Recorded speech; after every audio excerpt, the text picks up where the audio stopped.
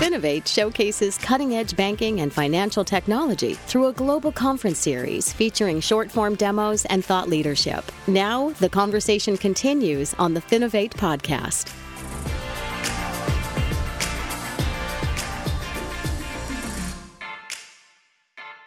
Hi, everybody, and welcome to the Finovate podcast. Joining me today, we have Kevin Dinino, founder and president of KCD PR. Kevin, thanks so much for joining me today. Greg, it's been a pleasure. Happy New Year. Yeah, likewise. Happy New Year. So for people who haven't heard of KCD PR, and you probably should have, they've sent quite a few companies to Finovate events in the past, but would you take a moment and just introduce yourself and explain a little bit about your perspective on the fintech industry? I would appreciate that, Greg. We'd be happy to. So we are actually celebrating year 15 of KCD PR. We started the firm in 2009, and our agency works really closely with fintechs, banks, financial services companies to really help transfer their vision into a voice. And so that typically means just managing their communications and digital marketing programs for them. To your point, I've worked really closely with Finovate and within the ecosystem now for a long time, and really excited to work with a lot of innovative leaders in the space as well. Yeah, excellent. So one of the other pieces, which I maybe should have mentioned in the introduction, but you also put out a newsletter called Wonders and Blunders, which I thoroughly enjoy. And that's really what I'd like to talk with you about today, is going through some of the biggest wonders and or blunders from last year, looking at how people can avoid making some of the mistakes that have been common previously, avoid making those mistakes again this year. Let's start by kind of looking back at 2023, and can you give us just some highlights, biggest wonders and blunders of the year that just wrapped up? Well, appreciate the shout out. It is a fun newsletter, and it actually started, Greg, with truly just that, some interesting and almost funny blunder news and a lot of wonders, and we even had emojis with hair on fire to sum it up. But last year was definitely quite an eventful year in terms of fintech and banking. And so look at the Super Bowl last year to kick off 2023, right? We had TV commercials with the amazing Larry David in it for FTX. And in the ad, the irony of it, the ad campaign was called Don't Miss Out. And his character was like, maybe I don't want to do that. Yeah. And so, it's hard to not sort of lump in what happened with crypto in general last year, various scandals, FTX, and everything that happened with SBF probably being one of the bigger ones for sure. And there was plenty on the blunder side with that. And then really the banking, the initial collapse, I guess, of SVB and various other banks, and really the bank run on it. But I think the blunder takeaway from that situation was really kind of looking under the hood with a lot of companies and realizing that, wow, corporate governance is really important. And you had a bank without a chief risk officer for quite a long period of time, for example. And so I know we touched on that as well. Yeah. And then our friend Elon Musk as well. So the repositioning, I think, of Twitter to X, purely from a branding standpoint. Let's take politics out of the mix, or your personal opinions on what's going on Twitter.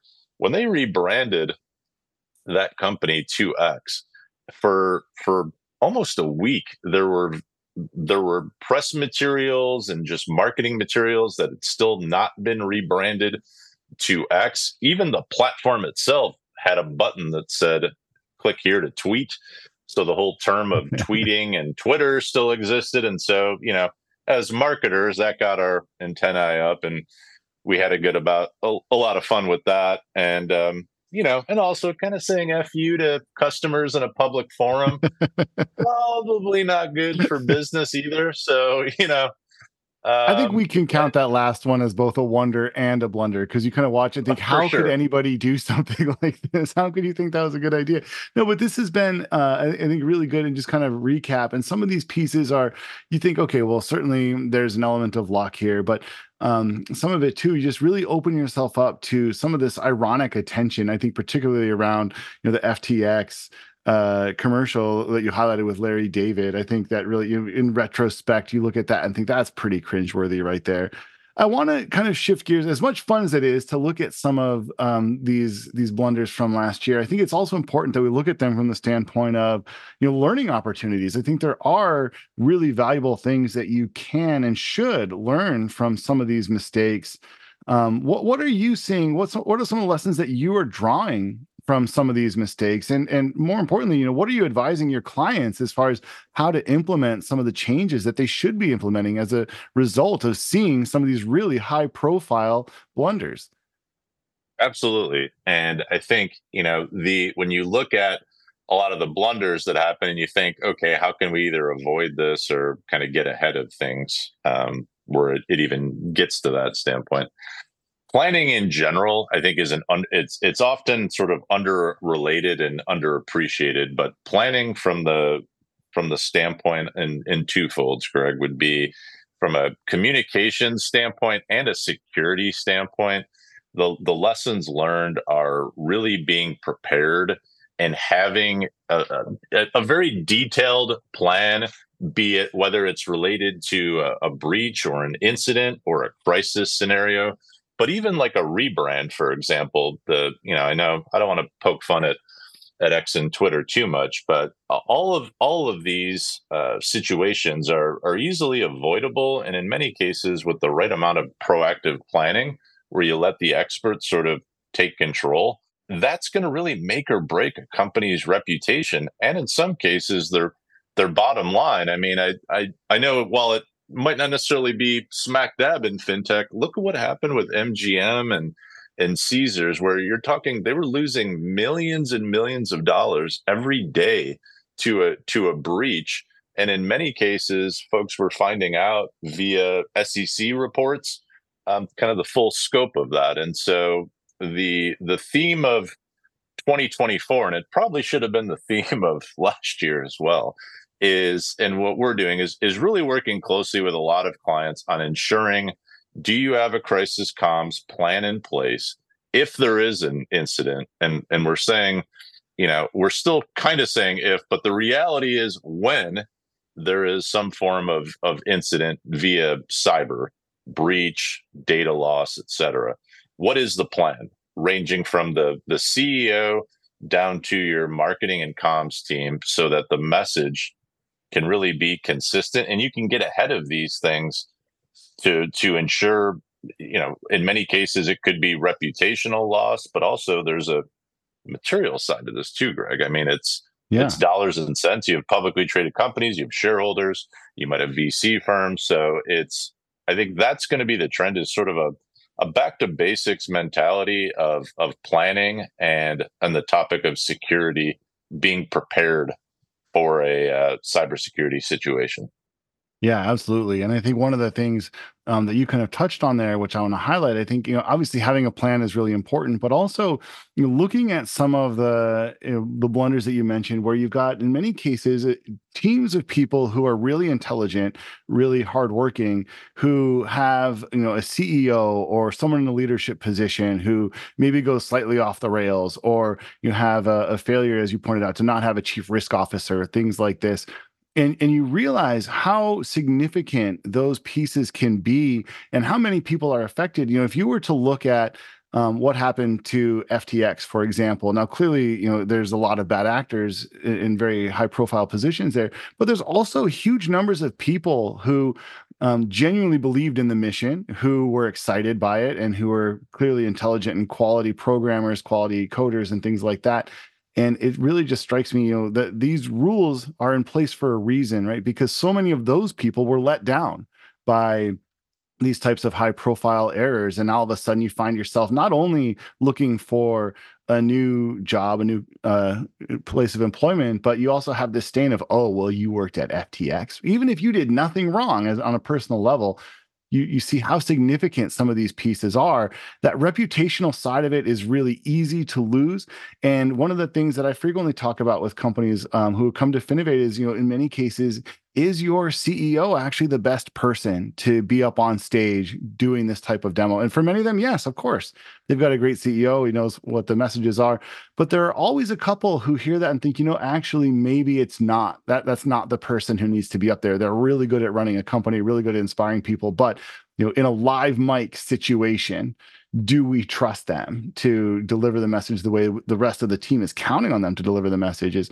I think certainly, really good food for thought. So, with that said, let's look forward to 2024. You talked a little bit about, some of the themes that you think are going to be coming in 2024. Certainly, there's no shortage of mistakes that need to be rectified. But let's look at it from the other side. Let's look at it from this Wonders side. Are there any potential, kind of big picture gains or really inspiring things that you could see potentially on the horizon in 2024?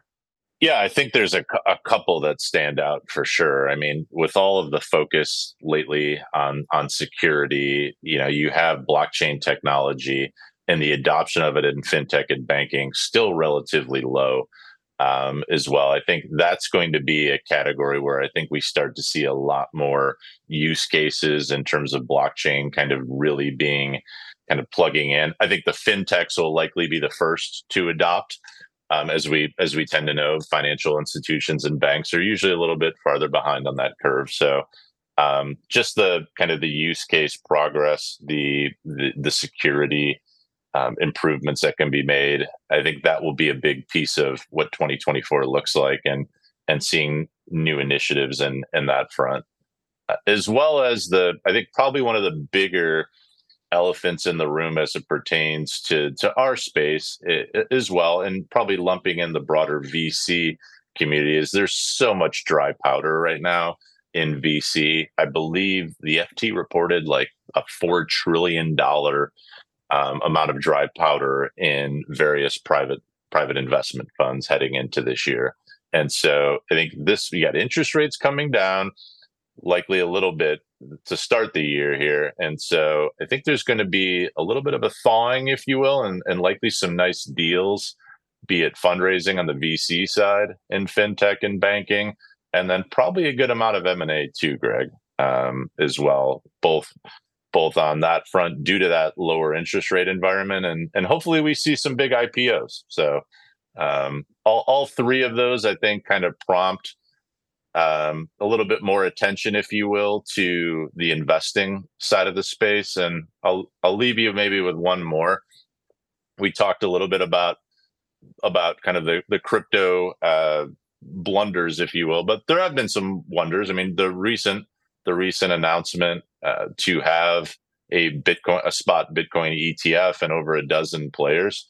I think you're going to start to see more ETFs with different forms of crypto, whether it's an Ethereum or XRP that lead the way. And so the whole retail and institutional market now are starting to become a little bit more centralized, if you will, with crypto becoming even more mainstream and adopted across the board. Yeah. And I think that's, going to be interesting to see how that plays out. Certainly how consumer sentiment is regarding some of those cryptocurrency pieces, and it varies wildly depending on what type of consumers you talk to.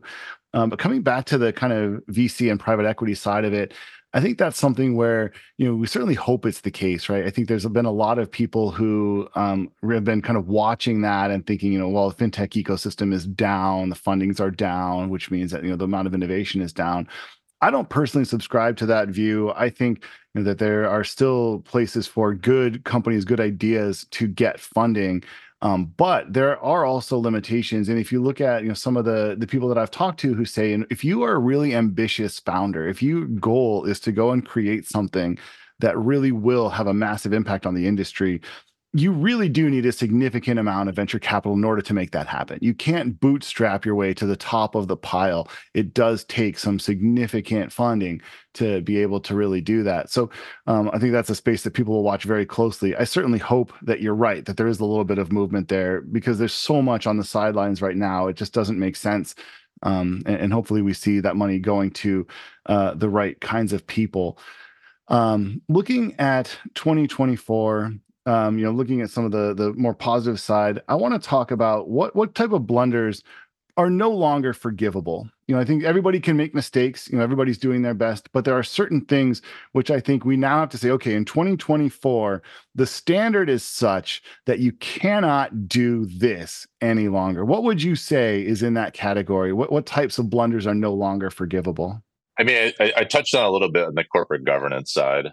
So whether it's not having a specific layer to your management team that's required as well, whether it's a chief risk officer, et cetera. But I think probably one of the more prominent, this is not going to be something that's forgiven much longer. Is again on that topic of security, and whether it's breaches, you're seeing a lot of companies that are after the fact disclosing a breach happened, or maybe they've paid a ransom to firms. And when you're finding out sort of after the fact, just in general, kind of after the fact communications are just no longer forgivable. I think the market, employees, customers, et cetera, really expect, in many cases, a real-time type discussion and communication on events that are happening. So the no comment, or finding out 2, 3, 4 weeks after the fact are just, you're going to be punished both in the reputational side and or the market if we're dealing with publicly traded plays as well. And I would say, kind of circling back to on your prior question too, Greg, in terms of kind of what's going on in the VC space, I do think that, to kind of go through some of what we could think of for this year, I think a lot of the fintechs that, were able to navigate through some of the trials and tribulations of the last couple of years and have kind of built up strong use cases and still grown.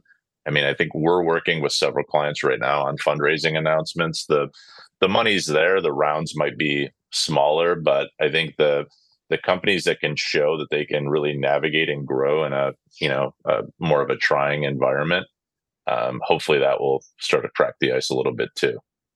Yeah. I agree. And I think looking at your unforgivable, I think you're spot on. I'll just add one more thing. Sending people who've been involved in a data breach a check for like $1, where if they cash the check, they give up their right to then go and try and get recompense in someplace else.